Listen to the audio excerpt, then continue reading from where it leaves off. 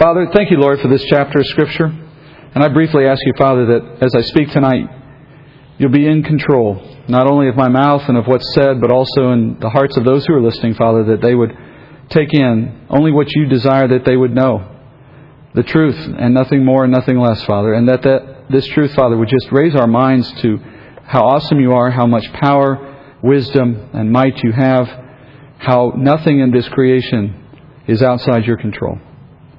And let that knowledge, Father, be something that comforts us and challenges us as we seek to live for you here now. We pray this in Jesus' name. Amen. Tonight in Daniel 9, I want to open with some history briefly to help set the stage for what's going to take place in the chapter. Part of that history is in what we've already studied from the book of Daniel. Part of it will be history even outside the book. Starting in Daniel, in chapter 2, we were introduced to God's plan to place Israel under Gentile authority during an age called the Age of the Gentiles. Prior to the start of that age, though, prior to the conquest of Nebuchadnezzar over Israel and Jerusalem, Israel as a nation was the chief nation on earth in its day. It was the superpower of its day. Under David and later under Solomon, the nation of Israel rose to the peak of its power, and no one challenged that power. No Gentile nation had ever challenged them since that time. After Solomon died, though, a number of the tribes of Israel elected to rebel against the rule of the kings of Judah, and they split away, trying to form a separate kingdom in the northern part of what was Israel. Ultimately, the Lord brought discipline to those rebellious tribes, that illegitimate nation, and did so at the hands of a Gentile army, the Assyrians. Meanwhile, in Judah, along with Benjamin and Levi, in the southern part of what was Israel, they remained for a time under God's protection until the days of Daniel. By the time Daniel was serving in the Jewish court, Judah was equally due judgment. The Lord declared, in fact, that if He had been willing to judge the northern tribes for their sin, how could He overlook Judah's sin? So He sent prophet after prophet to Israel, to Judah that is, warning them of the coming judgment. And in the end, the people of Judah failed to heed those warnings. If Judah would ignore the Lord's warnings spoken through prophets, they could not ignore the message when it came at the point of a Babylonian sword. So the Lord called for Babylon now to come into the land and to do His bidding in judging Israel. And the nation of Israel then fell under judgment for failing to keep the old covenant, the covenant given through Moses. They were no longer then to receive the Lord's protection. But as Daniel explained back in chapter 2 to Nebuchadnezzar, the Lord had sentenced Israel to remain under Gentile oppression for far longer than just Nebuchadnezzar's time. The Babylonians, in fact, were just the first of multiple Gentile kingdoms who were going to be given permission by God to capture the city of Jerusalem and have control over the temple and the people of Israel. The Lord was no longer going to defend them against Gentiles as He once had done under David and Solomon, but rather He was going to subject them to Gentiles. He sent wave after wave. First the Babylonians, we learned, then the Persians, then the Greeks, and then finally the Romans. And then, even after the Roman Empire faded away centuries later, the remnants of that empire still continue to subjugate Israel as a part of this long age that God instituted. Daniel, as we know, foresaw all of this future for his people. And it left him astounded or exhausted or speechless, or as we heard last time, sick for days in chapter 8. Nevertheless, what Daniel did not see in all of that was how long all of that was going to last. The length of time. His visions always included a positive outcome. So he knew they were not ultimately to result in the destruction of his people. Far from it. His visions always ended, as you remember, with the promised one, the Messiah, coming to set up a kingdom, a Jewish kingdom here again. A Jewish Messiah, after all. It's His kingdom. So it's a Jewish kingdom in that sense. That kingdom would always come at the very end of the age of the Gentiles. So in that day, Israel was going to receive all that they had been promised in the covenant God gave to Abraham, Isaac, and Jacob. And so Daniel's prophecies, I think you could say, were bittersweet to him. They presented this troubling premonition of dark times ahead for his people. But that dark period eventually gave way to a time of glory for Israel. But as I said, Daniel never understood, at least in anything he's seen so far, how long the nation would have to wait during that period of darkness in order to get to the good stuff. So given the happy ending, it's only natural for us to find Daniel assuming, if not hoping, that this period of darkness was going to be really quick, that it wasn't going to have to last that long, and that he would just get into the kingdom soon thereafter. But unfortunately for Daniel, the age of the Gentiles is not a short-lived period of human history. It runs for a very long time, certainly much longer than Daniel's lifetime. Furthermore, the age proceeds through various stages. And this is important for tonight, it overlaps other prophetic events that God has revealed through other prophets. The people of Israel will go in and go out of various situations, including bondage and exile, and then a regathering, and then an exile again, and then another regathering. There is a tempo, a certain cadence to this period called the Age of the Gentiles. It's not a one-way trip. And the Lord told Israel through another prophet, specifically Jeremiah, that Judah would be held in captivity in Babylon, and then later Persia, for a certain specific period of time. And then after that time, Israel would be permitted to return back into the land where they could then go about rebuilding their temple. And yet, they would still be doing all of that under Gentile authority. So that's the background. Now, as we open up in chapter 9 of Daniel, you're going to find Daniel, interestingly, reading this very prophecy I mentioned out of Jeremiah. Daniel 9, let's start with verses 1 and 2.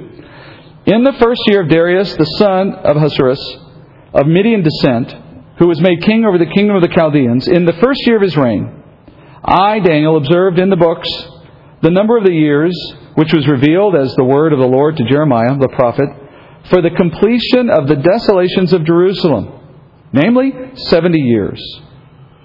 All right, so once again, Daniel starts by dating his chapter by a reign of a king. This time it's Darius, son of Ahasuerus. Darius was, as you may remember, the first king of the Medo-Persian Empire, which followed Persia's conquest of Babylon. You may remember that the feast of Belshazzar in chapter 5 occurred the night that Babylonian king fell to the Persians. Remember? So chapter 5 was at the end of the Babylonian time. And then in chapter 8, that went backward in time to an earlier time, to the third year of Belshazzar's reign. So it backed up. And now we see a chapter that happens at the beginning of the king that replaced Belshazzar. So this chapter happens after chapter 5 and long after chapter 8. At this time we find Daniel, as it says, reading Jeremiah's scroll. So now let's talk about Jeremiah for a minute. Jeremiah was a contemporary of Daniel. He was already about 40 years old, and he was a known prophet within Israel when Daniel was taken into exile. But Jeremiah was in the same area of Judah, but he was never sent to Babylon like Daniel was. Instead, Nebuchadnezzar allowed Jeremiah to choose for himself where did he want to go, stay here or go to Babylon. And the reason he gave the prophet that opportunity is because the prophet had been advocating prophetically to the kings of Israel that when Babylon came, they had better submit to the authority of Babylon. And of course, the kings of Israel were not willing to do that. The kings of Judah were not. So when it finally happened, Nebuchadnezzar saw him as an ally. So Jeremiah stayed in Judah rather than go into exile. He continued to prophesy until 586 BC. In that year, he was forced against his will to go south into Egypt by Jewish rebels who took him with them after they were fleeing Babylon, having tried to insurrect against Nebuchadnezzar. He finished his prophecies while in Egypt. He eventually died there. Probably about the time Daniel was in his late 30s or 40s is when Jeremiah passed away. That's his little short history. Now, in chapter 9. We find Daniel reading Jeremiah's writing. And this is such a curious scene for numerous reasons. Seeing Daniel studying Jeremiah demonstrates that Jeremiah's writings were understood to be prophetic from the beginning. Daniel says as much, right? And furthermore, Daniel goes on to interpret what Jeremiah said literally. This is very important for hermeneutics, by the way. It says that if Daniel himself saw the 70 years of Jeremiah in literal terms, then we have no reason to do anything else. Also, Daniel's possession of Jeremiah's scroll proves that Israel as a nation took great care to preserve and to honor and to share that word as the word of God amongst themselves, even as soon as it was available. Somehow this book has made its way intact from Judah or maybe from Egypt all the way to Daniel in Babylon. That just gives you a sense of how careful Israel was with the word of God. Finally, it reminds us that even a prophet still needs the revelations of other prophets if they are to understand the whole counsel of God's word. That is, that God revealed portions and parts to men until the whole counsel of His Word was available in what we have today. And then there's just one more curiosity in this scene, and this is the curiosity that sets up the whole chapter. And the curiosity is that despite being a prophet himself, Daniel misinterprets the meaning of what he reads in Jeremiah's writings. In verse 2, Daniel notes that he had come across, he says, the number of years that God declared Israel and Jerusalem would experience desolation. Now, he's reading from Jeremiah 29. Let's go there. And this is what he was reading. For thus says the Lord, when 70 years have been completed for Babylon, I will visit you and fulfill my good word to you to bring you back to this place. For I know the plans that I have for you, declares the Lord, plans for welfare and not for calamity, to give you a future and a hope. Then you will call upon me and come and pray to me, and I will listen to you. You will seek me and find me when you search for me with all your heart. I will be found by you, declares the Lord, and I will restore your fortunes and will gather you from all the nations and from all the places where I have driven you, declares the Lord, and I will bring you back to the place from where I sent you into exile. All right, so that's what Daniel was reading. And in the passage, he learns that the length of time that the Lord intended to hold Judah in captivity in Babylon and now Persia would be 70 years. And this was news for Daniel. He had not received this detail himself. He had not seen Jeremiah since he had left Jerusalem. So it required that he have the Word of God from Jeremiah in order for him to understand this truth. And as he comes to this passage, Daniel suddenly realizes that it's been 70 years since he came into Babylon. That the time limit on Israel's judgment and captivity has come up. The Lord has told Israel that He didn't have evil intentions toward them. He had good intentions toward them. He didn't intend to destroy them. He had good plans for their welfare. And I should add as an aside, this verse is often quoted out of context and then applied to any group of people we may care to appoint it to, including ourselves. That is terrible hermeneutics. God didn't write this to the United States of America or to anyone else. He wrote it to Israel only in the context of their captivity in Babylon, period. That verse has no applicability to any other situation or any other group of humanity. That is not to say God doesn't have good things planned for you. It's just saying that verse ain't talking about you. Okay, moving on. This is encouragement for Daniel that the Lord's judgment was for discipline, not for the destruction of His people, and that there would come an end. So he says in Jeremiah that after I've had you in exile for 70 years, I'm going to send you home again. And you're going to go back to your land, and once you're there, the Lord's going to show favor again to them. Their fortunes are going to be restored. And in fact, everything happened historically just as Jeremiah wrote. 2 Chronicles and Ezra and Nehemiah, all of those books record how Cyrus, the king of Persia, releases the exiles after Cyrus comes to power and lets them return to Judah so they can rebuild the temple. And that group did, in fact, a remnant of them, under the leadership of Zerubbabel, do go back after 70 years and begin to rebuild the temple. And in the centuries that followed, Israel enjoyed a measure of prosperity in their land, just as God said they would. However, the people of Israel did not see an end to Gentile oppression over them or Gentile trampling over the city of Jerusalem, even though they were restored back to their city.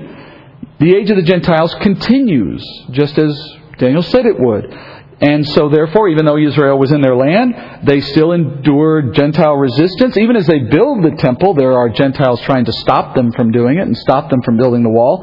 In later years, Persian kings still threatened Israel from time to time. And then after Persia, Alexander the Great rolled in and conquered the city. And then Greek generals desecrated the temple. And then there came Rome and so on and so forth. So brief respites from Gentile oppression do not mean that the age of the Gentiles is over. It's just a lull in the activity.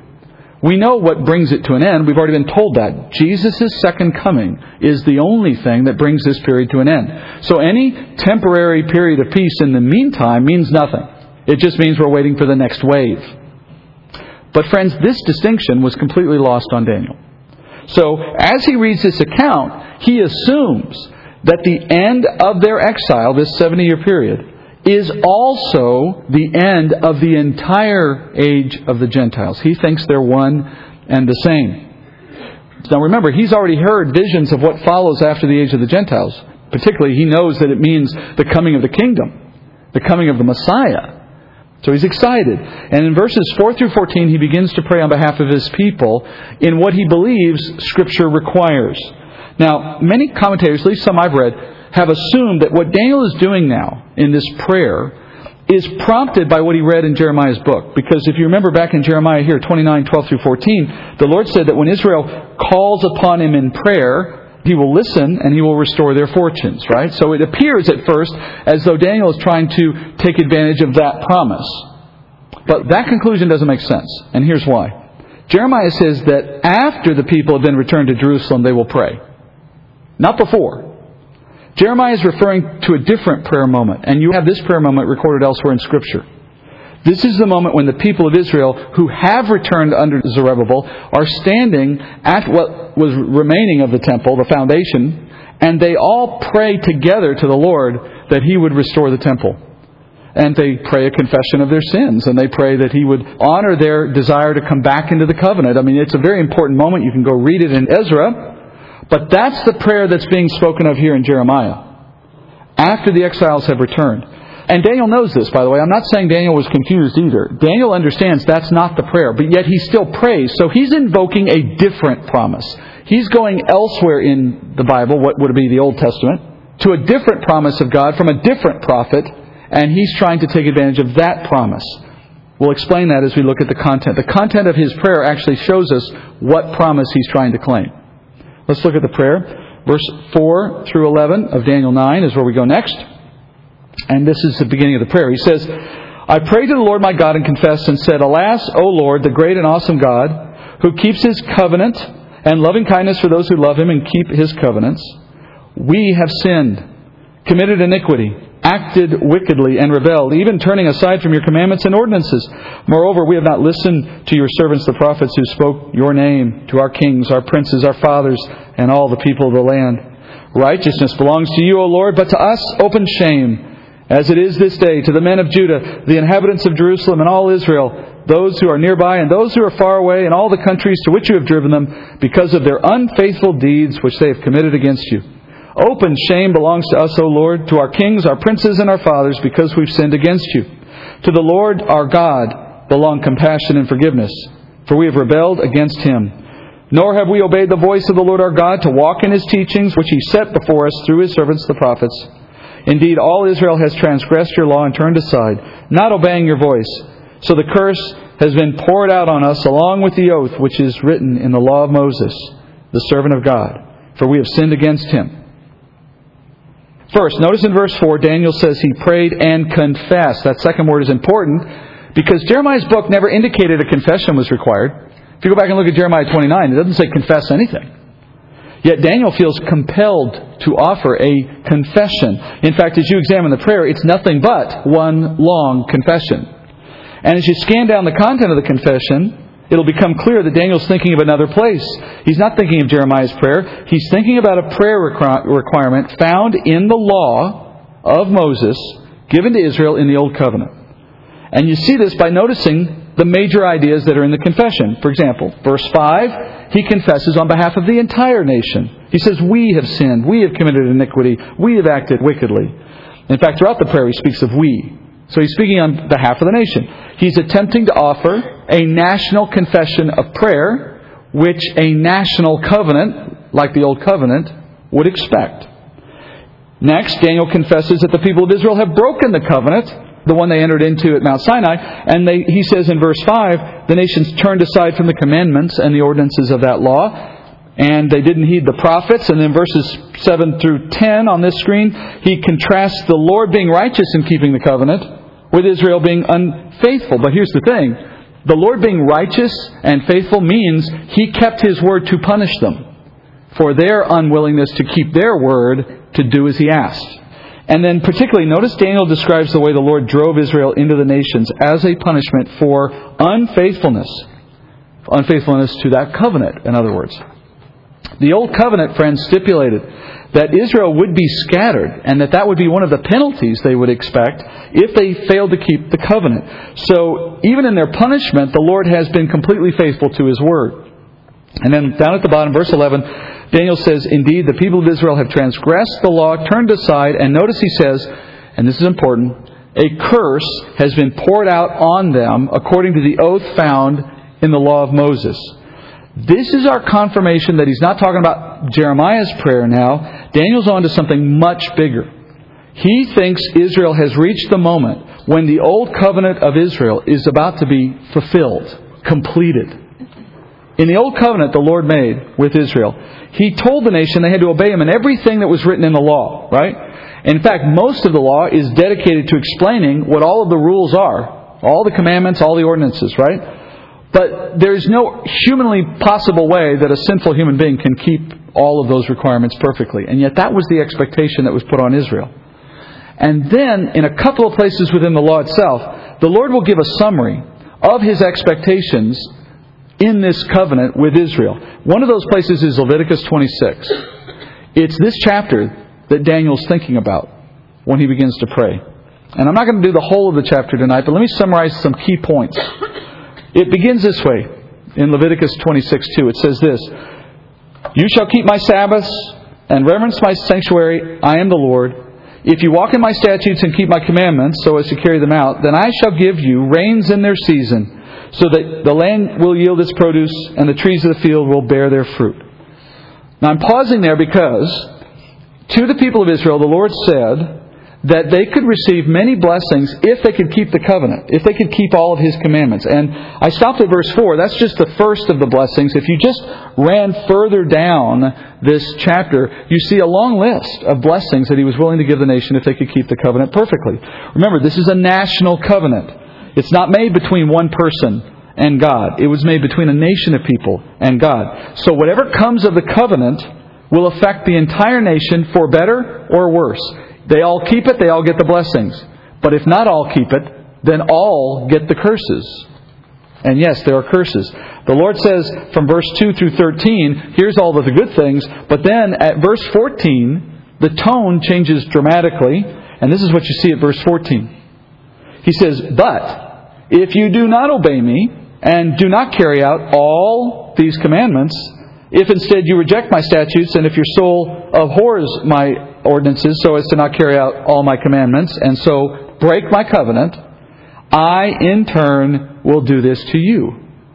And he begins to list a bunch of bad things. He starts with appointing a sudden terror and consumption, and on and on.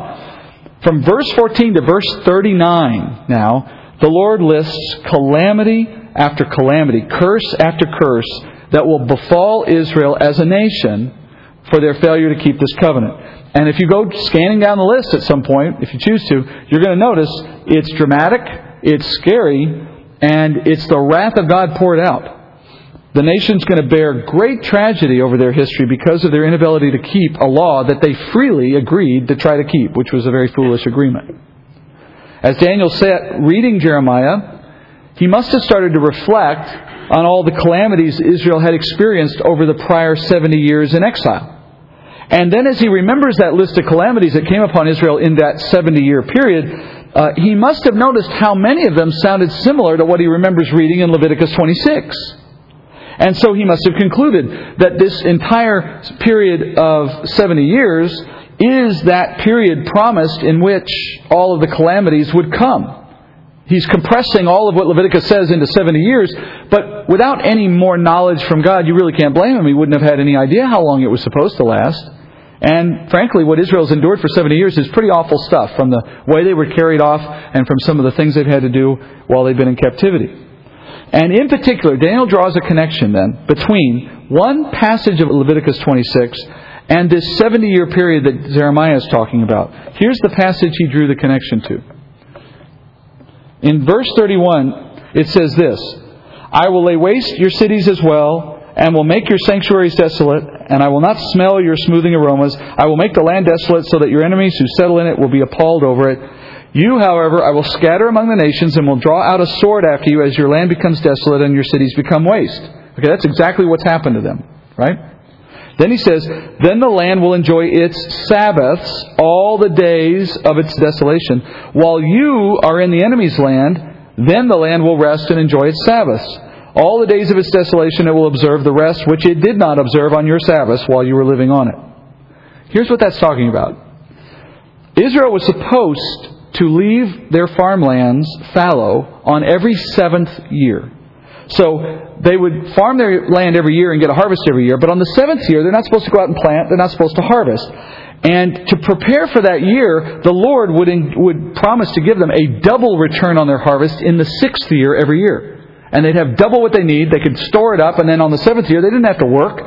And they had that extra food to carry them through till they could start farming again after the 7th year. It's a great deal.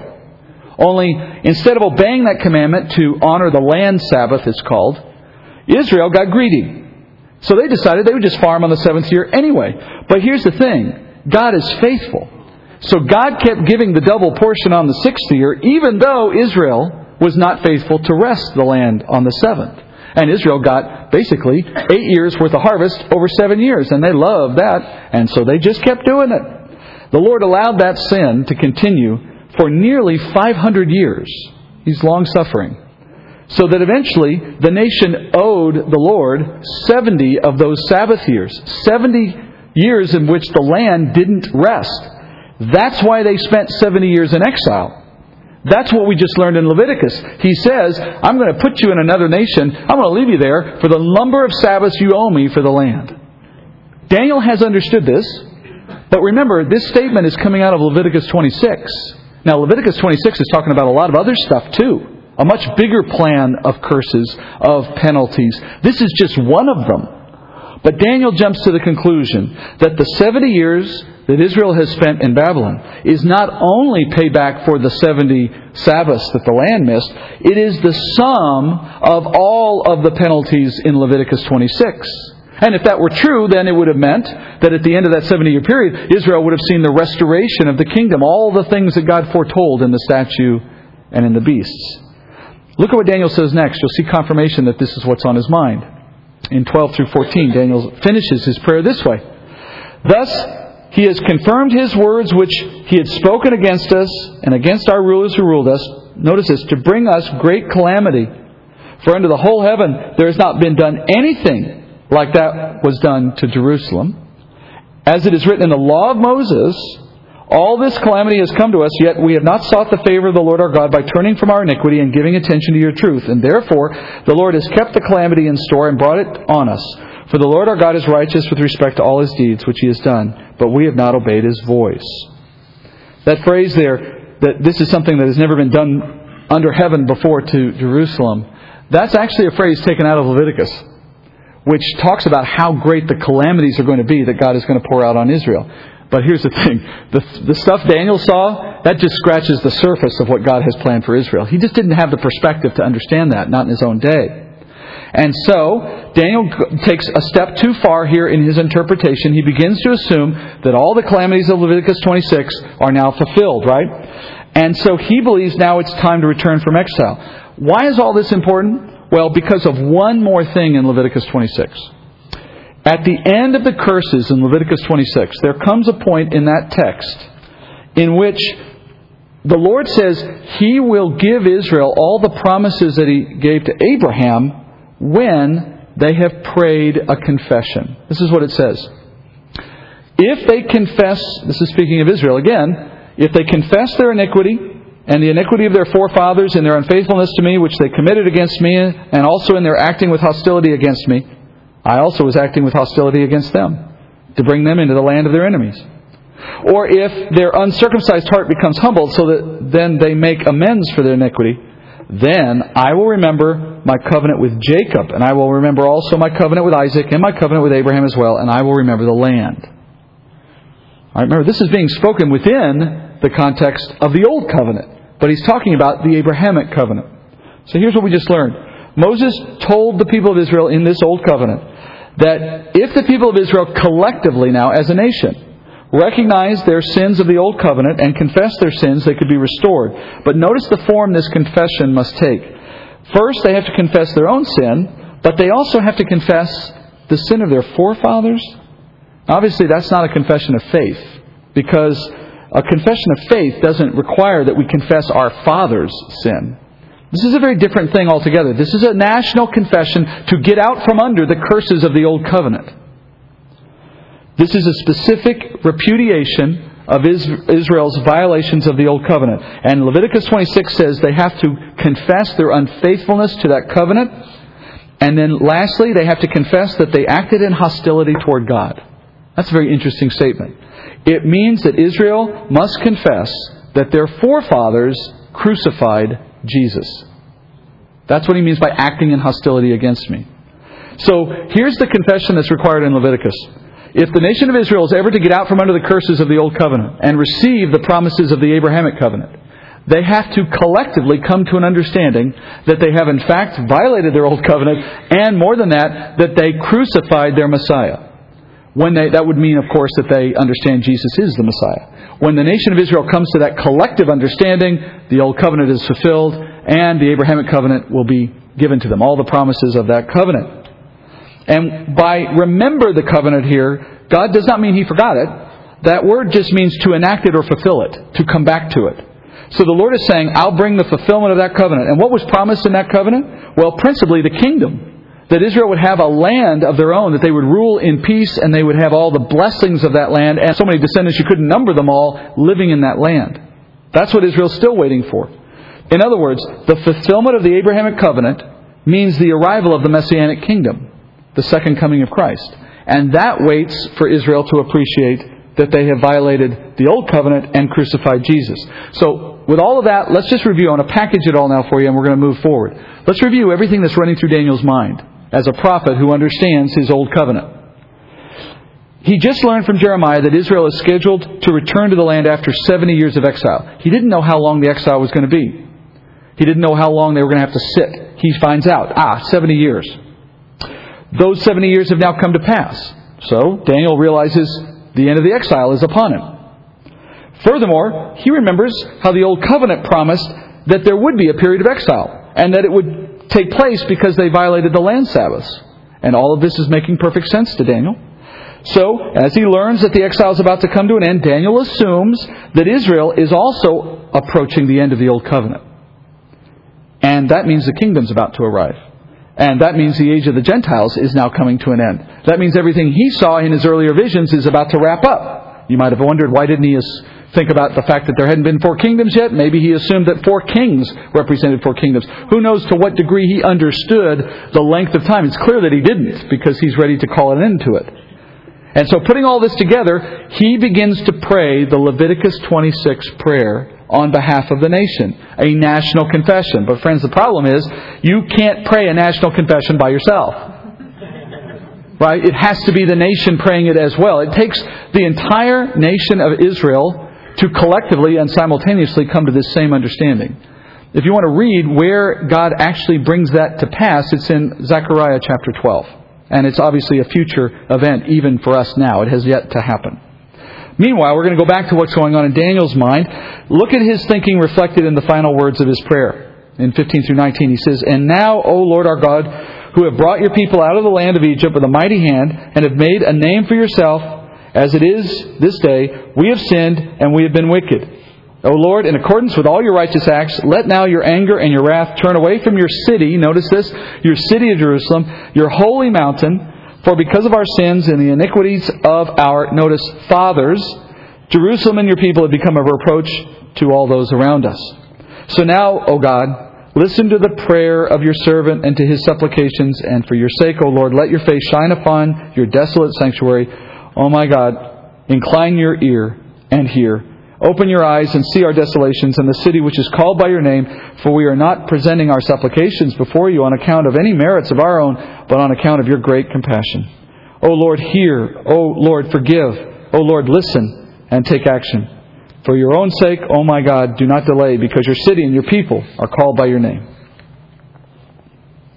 So you can get a sense here Daniel's thinking back to the Exodus a little bit, the days when that Old Covenant was inaugurated. And he's thinking of that time, and he declares, "We're guilty, you're righteous, you brought judgment, take your wrath away." And notice, take it away from the city. Now that would indicate that he's thinking about the age of the Gentiles. Remember, that period called the age of the Gentiles is a period of time defined as the city being trampled and the temple desolate. So Daniel is asking the Lord to bring that time to an end. He repeats the plea again in verses 17 through 19, and all the way through to the end, he's asking for the city and the temple to be restored. Okay? There is a huge problem, obviously, in Daniel's interpretation of what he's read. He has assumed wrongly that 2 periods of judgment are one and the same. He has assumed that the age of the Gentiles is only 70 years. He's assumed Jeremiah's prophecy about the coming end of their exile in Babylon is also a prophecy of the coming end of the curses. And so he's thinking, I pray this prayer, we put the whole thing to rest. Unfortunately, none of those assumptions are correct. First of all, his confession is not the one Moses calls for in Leviticus 26. That's a national confession. Secondly, the kingdom is not about to arrive, unfortunately. And thirdly, the age of the Gentiles, which is taking place in parallel to this time of exile, is going to last a lot longer than the exile, than the 70 years. Okay? Because Daniel has been assigned by God the mission of explaining these things to Israel and to us, the Lord cannot afford for His prophet to get these things wrong. So the Lord intervenes in a very unique way here to offer Daniel correction. So we go now to Daniel 9, 20 through 23. Now while I was speaking and praying and confessing my sin and the sin of my people Israel and presenting my supplication before the Lord my God in behalf of the holy mountain of God, while I was still speaking in prayer, then the man Gabriel, whom I had seen in the vision previously, came to me in my extreme weariness about the time of the evening offering. He gave me instruction and talked with me and said, "Oh, Daniel." I probably didn't sound like that, but I like that better. "I have now come forth to give you insight with understanding. At the beginning of your supplications, the command was issued, and I have come to tell you, for you are highly esteemed. So give heed to the message and gain understanding of the vision." Pausing there for a minute. It's really a remarkable moment. Daniel praying, and he says even while he's still in prayer, no less than the archangel Gabriel is dispatched to teach Daniel. Notice Daniel says he was praying and confessing the sin of both himself and that of his people. That would once again confirm that I think he's doing the Leviticus prayer. Now his goal is admirable, but his timing is way off. So he gets an A for effort because it says here he was up late at night. He's been praying till he was extremely weary. And by the way, that's quite a testimony for a man of his age, right? This is showing his faith here again, that he prays to the brink of exhaustion. So Daniel says that he is praying in this, as he's praying in this way, a man, he calls him, Gabriel, appears. Now this is the same, quote, man who appeared to Daniel in the visions of the prior chapter, chapter 8. And in chapter 8, he had visions or dreams of this man who we learned back then was actually an angel. Now, he's not seeing him in a vision. This is interesting. He's actually seeing him. It makes sense that he would send Gabriel, actually, that the Lord would send Gabriel and not someone else. Because since Gabriel has been in Daniel's earlier dreams, then that would mean if he appears again now in person, Daniel's going to know this is a supernaturally sent messenger, and so he's going to have no reason to doubt his word. It just makes the whole thing a lot faster, right? Doesn't have to pull out his angel card and show his ID. He can just stand there. So when God needs to send an archangel to correct a person's understanding of Scripture, does that mean that the person is really important or just really wrong? Well, I think it's a little of both. In this case, in verse 22, we're told Gabriel gives Daniel instructions so that Daniel would have insight with understanding. Now, the word insight in Hebrew could also be translated wisdom. So, in this context, wisdom or insight would refer to the knowledge that God alone can reveal to us, a source of information that comes only from God. And that would then mean that understanding refers to a comprehension of that knowledge. So, he's got to have the knowledge, the insight, and he's got to have the understanding of what he's been given. So that means Daniel's confusion is because he lacks two things here. First of all, he lacks some details. He did not have all the information that he needed to form the conclusions he was coming to. He only had some of the facts. He had some of what he knew, and he had some of what Jeremiah had given to him, but there was still more God could tell him and was prepared to tell him that would fill in some important gaps. And then the second thing Daniel lacks is that even when he did know what he knew from Moses or from Jeremiah, he misunderstood it. Daniel needed someone to explain the meaning of the things he already had. By the way, as an aside, Daniel's not unique in any of this. Every person who comes to God in His Word is likely, if not inevitably, going to encounter these same two problems. Unless you've studied every word of the Bible and know it inside and out, you've probably lacked for some information that would help you, and that's why continual study is valuable. But, by that same token, if you're drawing conclusions about important matters without the full counsel of God's Word, be ready to be wrong. Because you're going to be, if not right away, sooner or later, because you're missing data. You're going at the answer before you have all the data.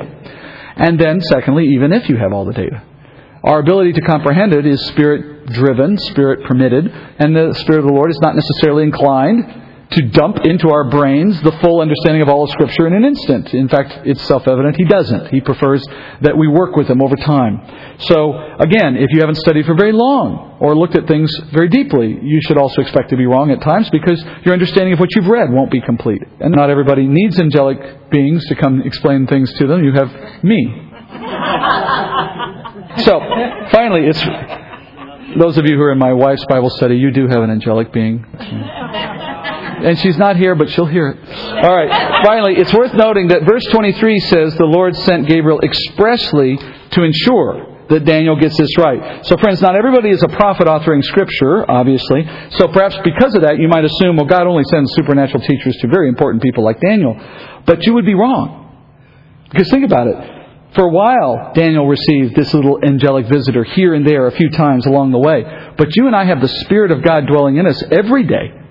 And as Jesus said, our teacher will explain all things to us. So in every sense, you have a superior heavenly source for supernatural knowledge of what the Bible says with you constantly. Daniel only got a little bit here and there. If you ask Daniel if he'd like to trade what he had for what we had, I assure you he will trade, because we have something superior. So now we come to the heart of the chapter. This is the main message of Daniel. Daniel receives a correct interpretation of the central mistake that he was making. And the central mistake was time. He was mistaking how long the age of the Gentiles would be. He thought it was only 70 years, but that's just the exile piece, okay? So now we're going to understand how long is the age of the Gentiles going to be. Daniel 9:24 to the end of the chapter is Gabriel's explanation. He says, 70 weeks have been decreed for your people and your holy city, to finish the transgression, to make an end of sin, to make atonement for iniquity, to bring in everlasting righteousness, to seal up vision and prophecy, and to anoint the most holy place. So you are to know and discern that from the issuing of a decree to restore and rebuild Jerusalem until Messiah the Prince, there will be 7 weeks and 62 weeks, and it will be built again with plaza and moat, even in times of distress. Then, after 62 weeks, the Messiah will be cut off and have nothing. And the people of the prince who is to come will destroy the city and the sanctuary. And its end will come with a flood. Even to the end there will be war. Desolations are determined. And he will make a firm covenant with the many for 1 week. But in the middle of the week he will put a stop to sacrifice and grain offering. And on the wing of abominations will come one who makes desolate, even until a complete destruction, one that is decreed, is poured out on the one who makes desolate. It has been said that there is no single prophetic utterance in all the Bible more crucial in the fields of biblical interpretation, apologetics, and eschatology than this one passage I just read. It's no exaggeration to claim that this passage holds the key to understanding the entire sweep of Israel's prophetic history. And yet, it's written in a particularly difficult style, which makes interpretation a bit tricky. I found it easiest to understand when it's accompanied by a visual aid that I'm going to be making available for you here tonight, and for anyone online, it's an essential part of the study that you would want to get off the website. This explanation begins in verse 24 as Gabriel corrects Daniel's misunderstanding. So let's make sure we understand what he misunderstood. His misunderstanding was he thought the age of the Gentiles was only 70 years long. That's really the core issue that was messing him up. And that's why he thought the kingdom was about to come at the end of the exile. Okay? So Gabriel begins by telling Daniel, no, the age of the Gentiles is not 70 years, but rather 70 weeks. He says in verse 24, 70 weeks of judgment have been decreed, by God that is, for Israel. And before we look at the number, let's look at what it was intended to accomplish. He says there are 6 things that it is intended to accomplish. First, he says, to finish the transgression. Notice this is a singular transgression. The, not transgressions. So this is not all of Israel's sin generally, but one particular sin. And that sin is the rejection of the Messiah. So the age of the Gentiles, remember, results in all Israel confessing that Jesus is the Messiah, that they were acting in hostility against Him. That's what you would see if you go read Zechariah 12. You'll see the confession that they pray, acknowledging that they crucified their Messiah. That has to happen before the age of the Gentiles is over. Secondly, it will put an end to sin generally in Israel. The age of the Gentiles leads Israel to a point of sinlessness. And friends, that would have to mean then that Israel will be living in glorified, resurrected bodies. For that's the only way you get sinless. So that means, again, the kingdom has come. Third, the age will serve as Israel's atonement for their sin. That is, under the Old Covenant. This is what Leviticus explained, right? They're going to have to atone for their failure to keep that covenant by having to endure a bunch of curses. Those curses collectively are the age of the Gentiles. Fourth, the age will lead to or bring in everlasting righteousness. That's a clear reference to the kingdom. So this agrees with Daniel 2 and Daniel 7, right? That when the age of the Gentiles is over, we have the kingdom. We have Jesus here and the kingdom set up. Fifth, it will cause the sealing up of prophecy. Sealing up means the ending of something, the closing off of it. Presumably, that would tell us that there will be a putting away of prophecy in the time of the kingdom because there will be no longer a need for it, since we all will have knowledge of all things in our resurrected state. And then sixth, a new temple will be anointed in Jerusalem. That will be the millennial kingdom temple, the one in which Jesus himself will reside in the time of the 1,000-year reign. Right? All of these things are accomplished by the conclusion of the age of the Gentiles. This is confirming everything we've already learned. And moreover, these events are going to be used by God to bring about all these good things for Israel. So obviously they're blessed in the end, but in the meantime they've got to suffer to get there. That's God's plan. And He's going to use their enemies to accomplish that suffering. Gentile nations are going to create the conditions under which all this suffering takes place. Now, how long will Israel have to wait for all of these things to finish up? That's the core question, right? Gabriel said 70 weeks. But that doesn't make any sense. By the time Daniel received this revelation, the age of the Gentiles had already been going on for much longer than 490 days, which is what 70 weeks would be. But a closer examination of the Hebrew word that we have translated weeks will clear up the confusion. Most of you probably already know this, that the word in Hebrew for weeks is Shabbat. And Shabbat in Hebrew literally means 7. Just means 7. So we have weeks really should have been translated sevens. So Gabriel literally said there'll be 77s for Israel. That just makes it all the more confusing, right? Now we need to figure out what 77 stands for. Is it 70 of 7 days, or 70 of 7 months, or 70 of 7 years? You see the problem, right? So we have to figure out what he's talking about. Well, the way we come to a conclusion is two ways. First, traditionally, Israel only uses the word Shabbat to refer to a group of 7 days or 7 years. They don't use it for the other two. There's no tradition for that. There's no context for doing that. That would be a very odd way to number something. And clearly, the length of the age of the Gentiles cannot be just 70 times 7 days. That's barely 18 months. And then lastly, Daniel thought it was 70 years, remember? In reading Jeremiah, he came to the conclusion 70 years. We have to assume then Gabriel is pivoting off of that thought. He's saying, no, Daniel, it's not 70 years, it's 77s of years, would be the implication. He's using the same idea that Daniel started with, and he's just multiplying it times 70. All right?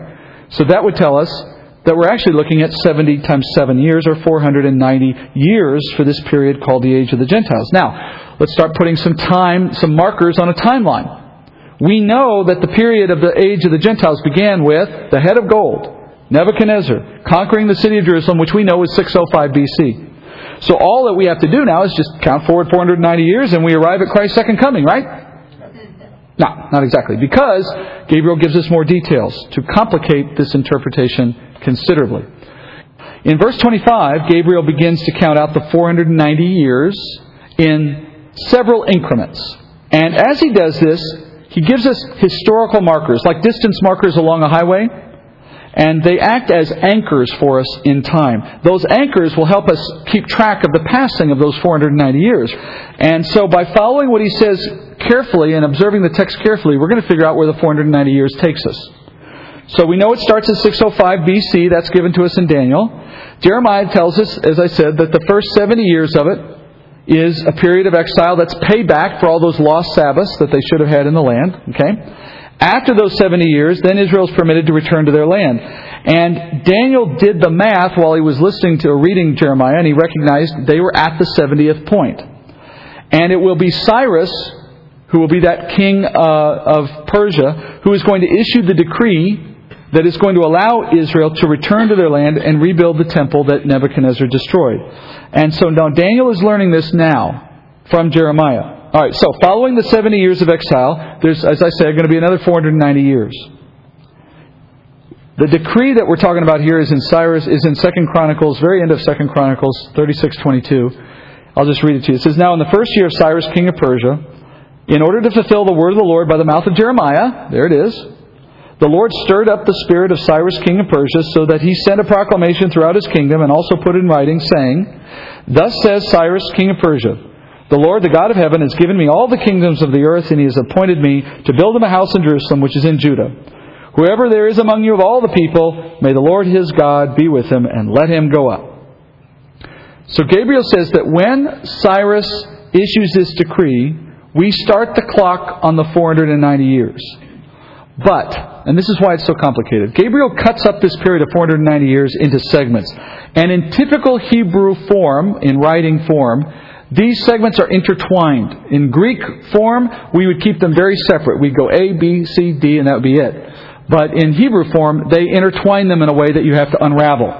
So in verse 25, Gabriel lists 3 events, or I'm going to call them time markers, okay? And he lists 2 spans of time measured in these periods of sevens. 3 time markers, 2 periods of time. So then logically the 2 spans of time fit in between the 3 time markers. You see how this is going to work? So let's list them out. The first event is the decree to rebuild the temple. That has a certain span associated with it. The second event is the cutting off of Messiah. And the third event is the completion of the temple. The 2 spans of time are 7 sevens and 62 sevens. Logically, they separate the 3 events. And in part by the grammar, but also because of history, we know how to decode this puzzle. From the books of Ezra and Nehemiah, we know that Israel took 49 years to complete the temple construction, including the city walls, from the day that the decree to rebuild was issued by Cyrus. So between the decree of Cyrus and the date the walls were finished, you in fact find 7 sevens, just as Gabriel said you would. 49 years. History confirms the prophecy. Then we know, it says, that from when the wall is finished until Messiah is cut off, there will be 62 weeks.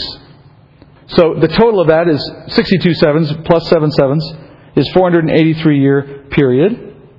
Therefore, the time from the completion of the wall until the time of Jesus' death will be 62 sevens, or 483 years. Cut off, by the way, in Hebrew just means to put an end to something, to kill, or to take away something. So now, we need to ask ourselves, can we date the year of Jesus' death from the date given in Daniel's prophecy? Well, based on an analysis of the Gospels, and we don't have time tonight for me to walk you through how I do this. It's online, if you're interested.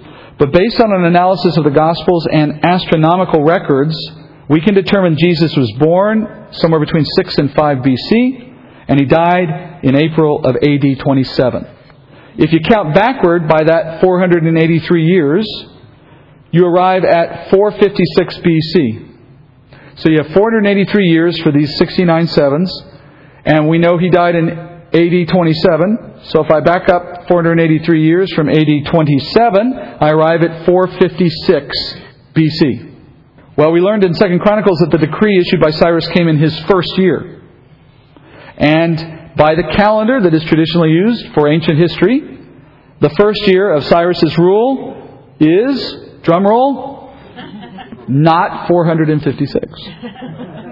The common calendar places an additional 82 years in that timeline, because our common calendar today says Cyrus came to power in 538 BC.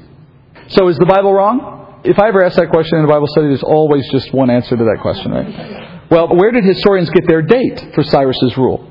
Our calendar for ancient rulers is largely based on a timeline that's called Ptolemy's Canon. Ptolemy's Canon. Ptolemy was an ancient Greek astrologer who developed a timeline of ancient rulers based on his analysis of astronomical references you could find in ancient texts, like when a full moon happened or an eclipse happened or something. And he tried to calculate based on the movement of the stars and planets when those events might have happened in history.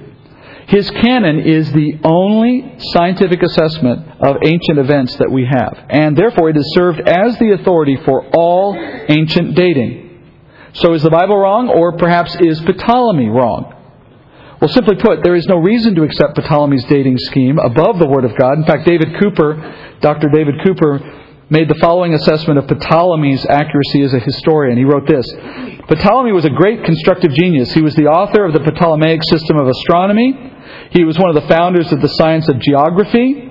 But in chronology, He was only a late compiler and contriver, not an original witness, and not a contemporary historian. He lived in the 2nd century after Christ. He is the only authority for the chronology of this period. He is not corroborated, and he is contradicted, both by Persian national traditions and by the Jewish national traditions preserved in their ancient writings, and by the writings of Josephus. As Cooper points out, the Ptolemy canon of dates doesn't have much to commend it except its popular acceptance. It doesn't agree with Josephus, doesn't agree with ancient Persian or Jewish references, and, most importantly, it doesn't agree with the Bible. So as a matter of faith, we hold that the biblical record is correct and Ptolemy got it wrong by 82 years. I don't expect to see the biblical dates reflected in anybody's common historical record, right? The world doesn't believe in the Bible's creation account. They prefer to believe in Darwin's fable. Likewise, they don't believe in the Bible's chronology. They prefer to believe in what Ptolemy came up with. Nevertheless, let's go back to the angel. The angel tells Daniel that after the Messiah is cut off, the city of Jerusalem will be destroyed. That destruction, he says, will come like a flood, which is the way the Bible talks about a huge army rolling into town quickly.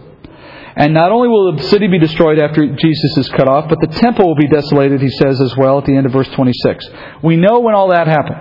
It happened in AD 70 following Jesus' death and resurrection. The city of Jerusalem was overrun by Rome. The temple was destroyed completely. But notice, and this is curious at first, the angel doesn't associate this event with any of the sevens. It feels like TMI. Like, that's a lot of extra information, but why do I need that? That's not part of a time marker.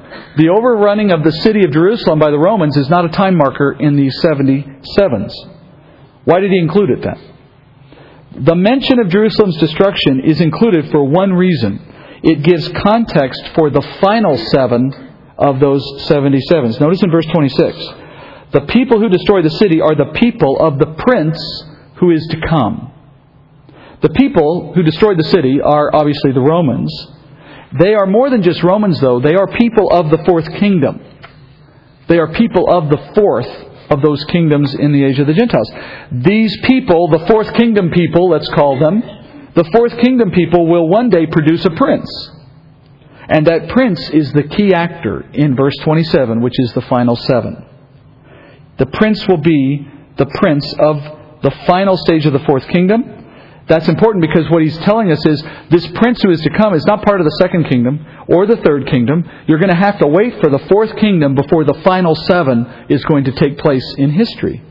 The events of verse 27 then are associated only with the final beast, the fourth kingdom. Who is this prince?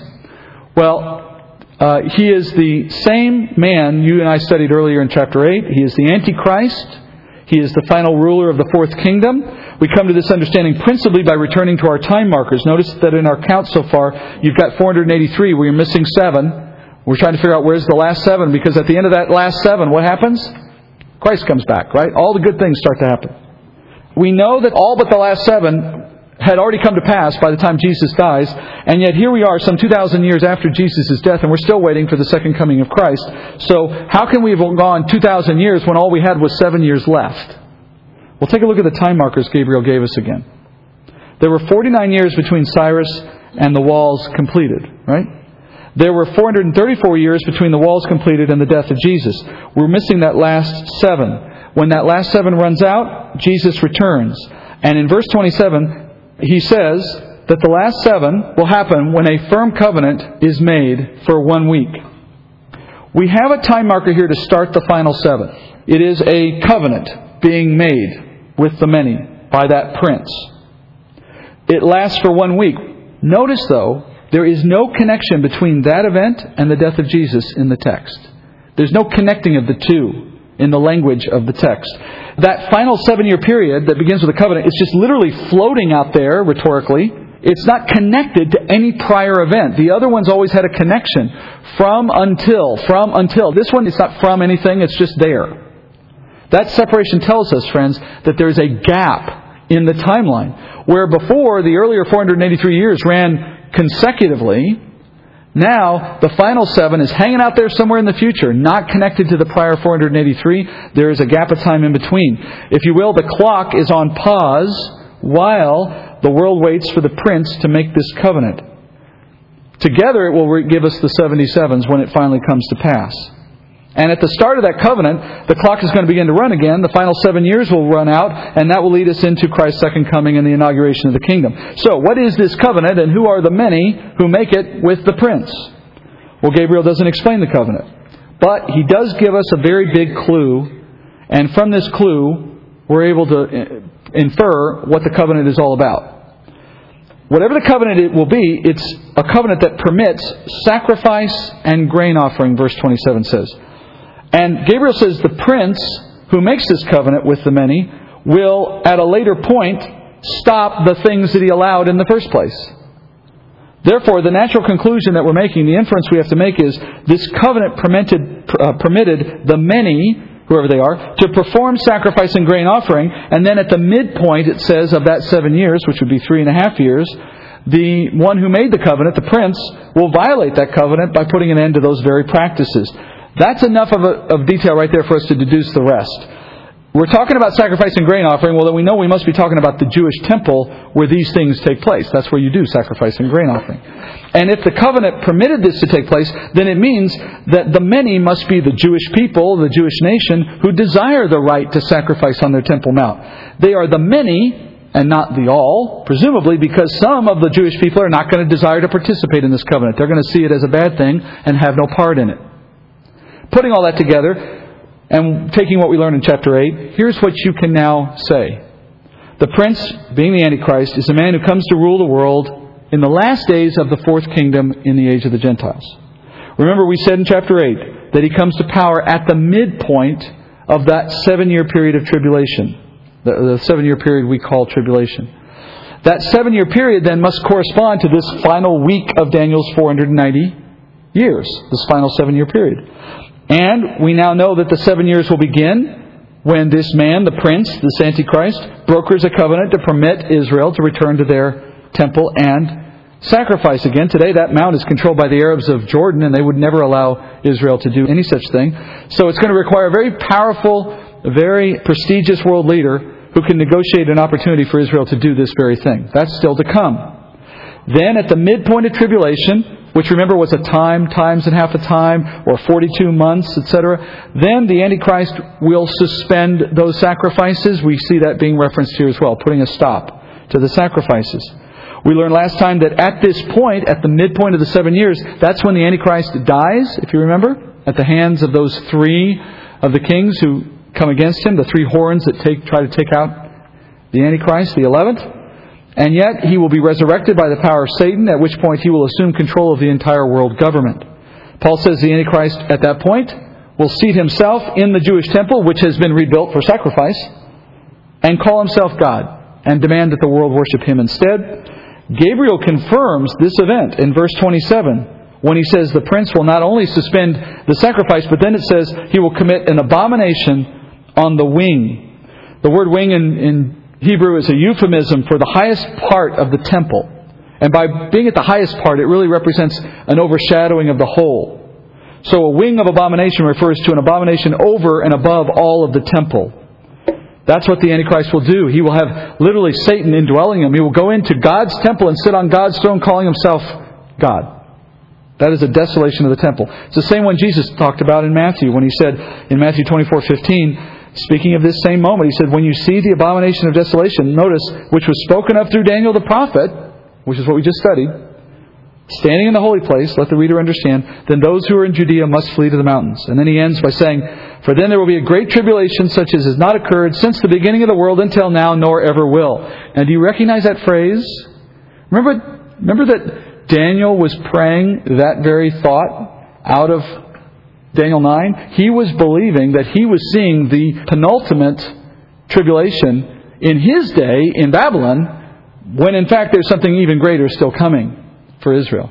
Reminder, by the way, that if you interpret the Bible through your personal experience, you're going to get it wrong. You need to interpret your personal experience through the Bible. And the fact that some people go through some really bad things we call tribulation doesn't mean they're actually in the tribulation. So Jewish believers in the city, Jesus said, should flee at this point because some really bad stuff is about to break out in the last 3.5 years. But as that period ends, we know the age of the Gentiles comes to an end. So Gabriel says a complete destruction will come upon the one who desolated the temple. And with it, Gentile rule over Israel will finally be over after 70 years of exile, plus another 490 years of judgment, plus this even longer period of time while the countdown has been paused. So that's the final thought for the night, friends. Why does the Lord pause the clock on this 490-year period in the first place? Why need a pause? By the way, in the Old Testament, Israel was never told of the pause explicitly. We only see it here inferred through Gabriel's explanation because we have the hindsight to know of it. Otherwise, I doubt we would necessarily see it either. That final 7 years of the 490 isn't connected, so that's what made a gap possible, but it wasn't ever specified. So why does God have a gap in time that He never told His own people about that seems to be ongoing even now? Well, that pause is made necessary because of something that God said to Abraham. He said in Genesis 12:3, when He gave Abraham the Abrahamic covenant, He said, I will bless those who bless you, and the one who curses you I will curse, and in you all the families of the earth will be blessed. The Lord promised to bless the entire world through the promises He gave to Abraham's descendants, to Israel. The church is the vehicle that the Lord is using to reach all of the nations as He promised. He needs time to do that. In other words, He needs time when He's not otherwise obligated to bring these things to Israel in order to bring them to all the nations. For if He brings them to Israel, it would mean bringing Israel to the kingdom, which would mean bringing Israel to the kingdom without us. So He needs reason to stop giving them that promised outcome, at least for a time, so that He can give it to another group instead. But at some point, He's going to keep His word. He has to return to Israel. That's that final 7 that He's going to give Israel, the final opportunity. In a day to come, that gap will close, and the Lord will start counting down His judgment for Israel with the final 7 years from the moment a covenant is struck. So with that, Daniel has now been given the correction of the angel. He knows that Israel's time in exile is coming to an end, yes, but their judgment under the age of the Gentiles has only just begun, and it won't end until all those Gentile kingdoms have come, and all those numerous curses have been poured out, culminating with the worst of the worst in the last 3.5 years of the last kingdom of this age. God starts with an age in which, through David and Solomon, He lets Israel have a kingdom, a precursor kingdom, if you will, to the one that He eventually will give them. But they were on top for a while. And then because they failed to keep the old covenant, God had good reason, just reason, to put them aside for a time, to put them under Gentile authority, and open up the door for Gentiles to be given an opportunity to know Him. The old covenant is conditional. If they don't keep it, they get punished. The Abrahamic covenant, though, is not conditional. It's unconditional. God's obligated to do good things for them regardless. So He starts here, gives them the penalties of the old covenant so that the church can have its opportunity. But because the Abrahamic covenant is still in effect, He will then eventually come back and give the promised kingdom to Israel. So what's the reason the old covenant exists? So that God has just cause to set aside His own people for a time so that He can make room for you and I. Everything He does is by covenant. And He gave them an old covenant that was going to force them into punishment because they could not keep it. But He gave them a chance to say no to it. But they said yes. And that, of course, was in God's keeping as well. But He freely gave them the opportunity. That's the wisdom of God does. This is essentially dispensational theology. An understanding of how God is moving through history to open doors for some people, close them for others, and then yet keep all His promises to all His covenants collectively across time. Father, thank You, Lord, for grace, for giving us an opportunity to know You, Father. I mean, how can we sit and talk about what we've done to know You when we look at a plan like this and we understand how much of it has been done for us for so long by moving kingdoms in and out of power, by putting Your own people underneath oppression, if that were, for that would seem to be the only way that You could open a door for us. No wonder Paul exclaims at the end of chapter 11 in Romans that he is overwhelmed with the riches of the grace of God. So are we. Thank You, Father, for this study, and bring us back to finish it in the weeks to come. And I pray this in Jesus' name. Amen.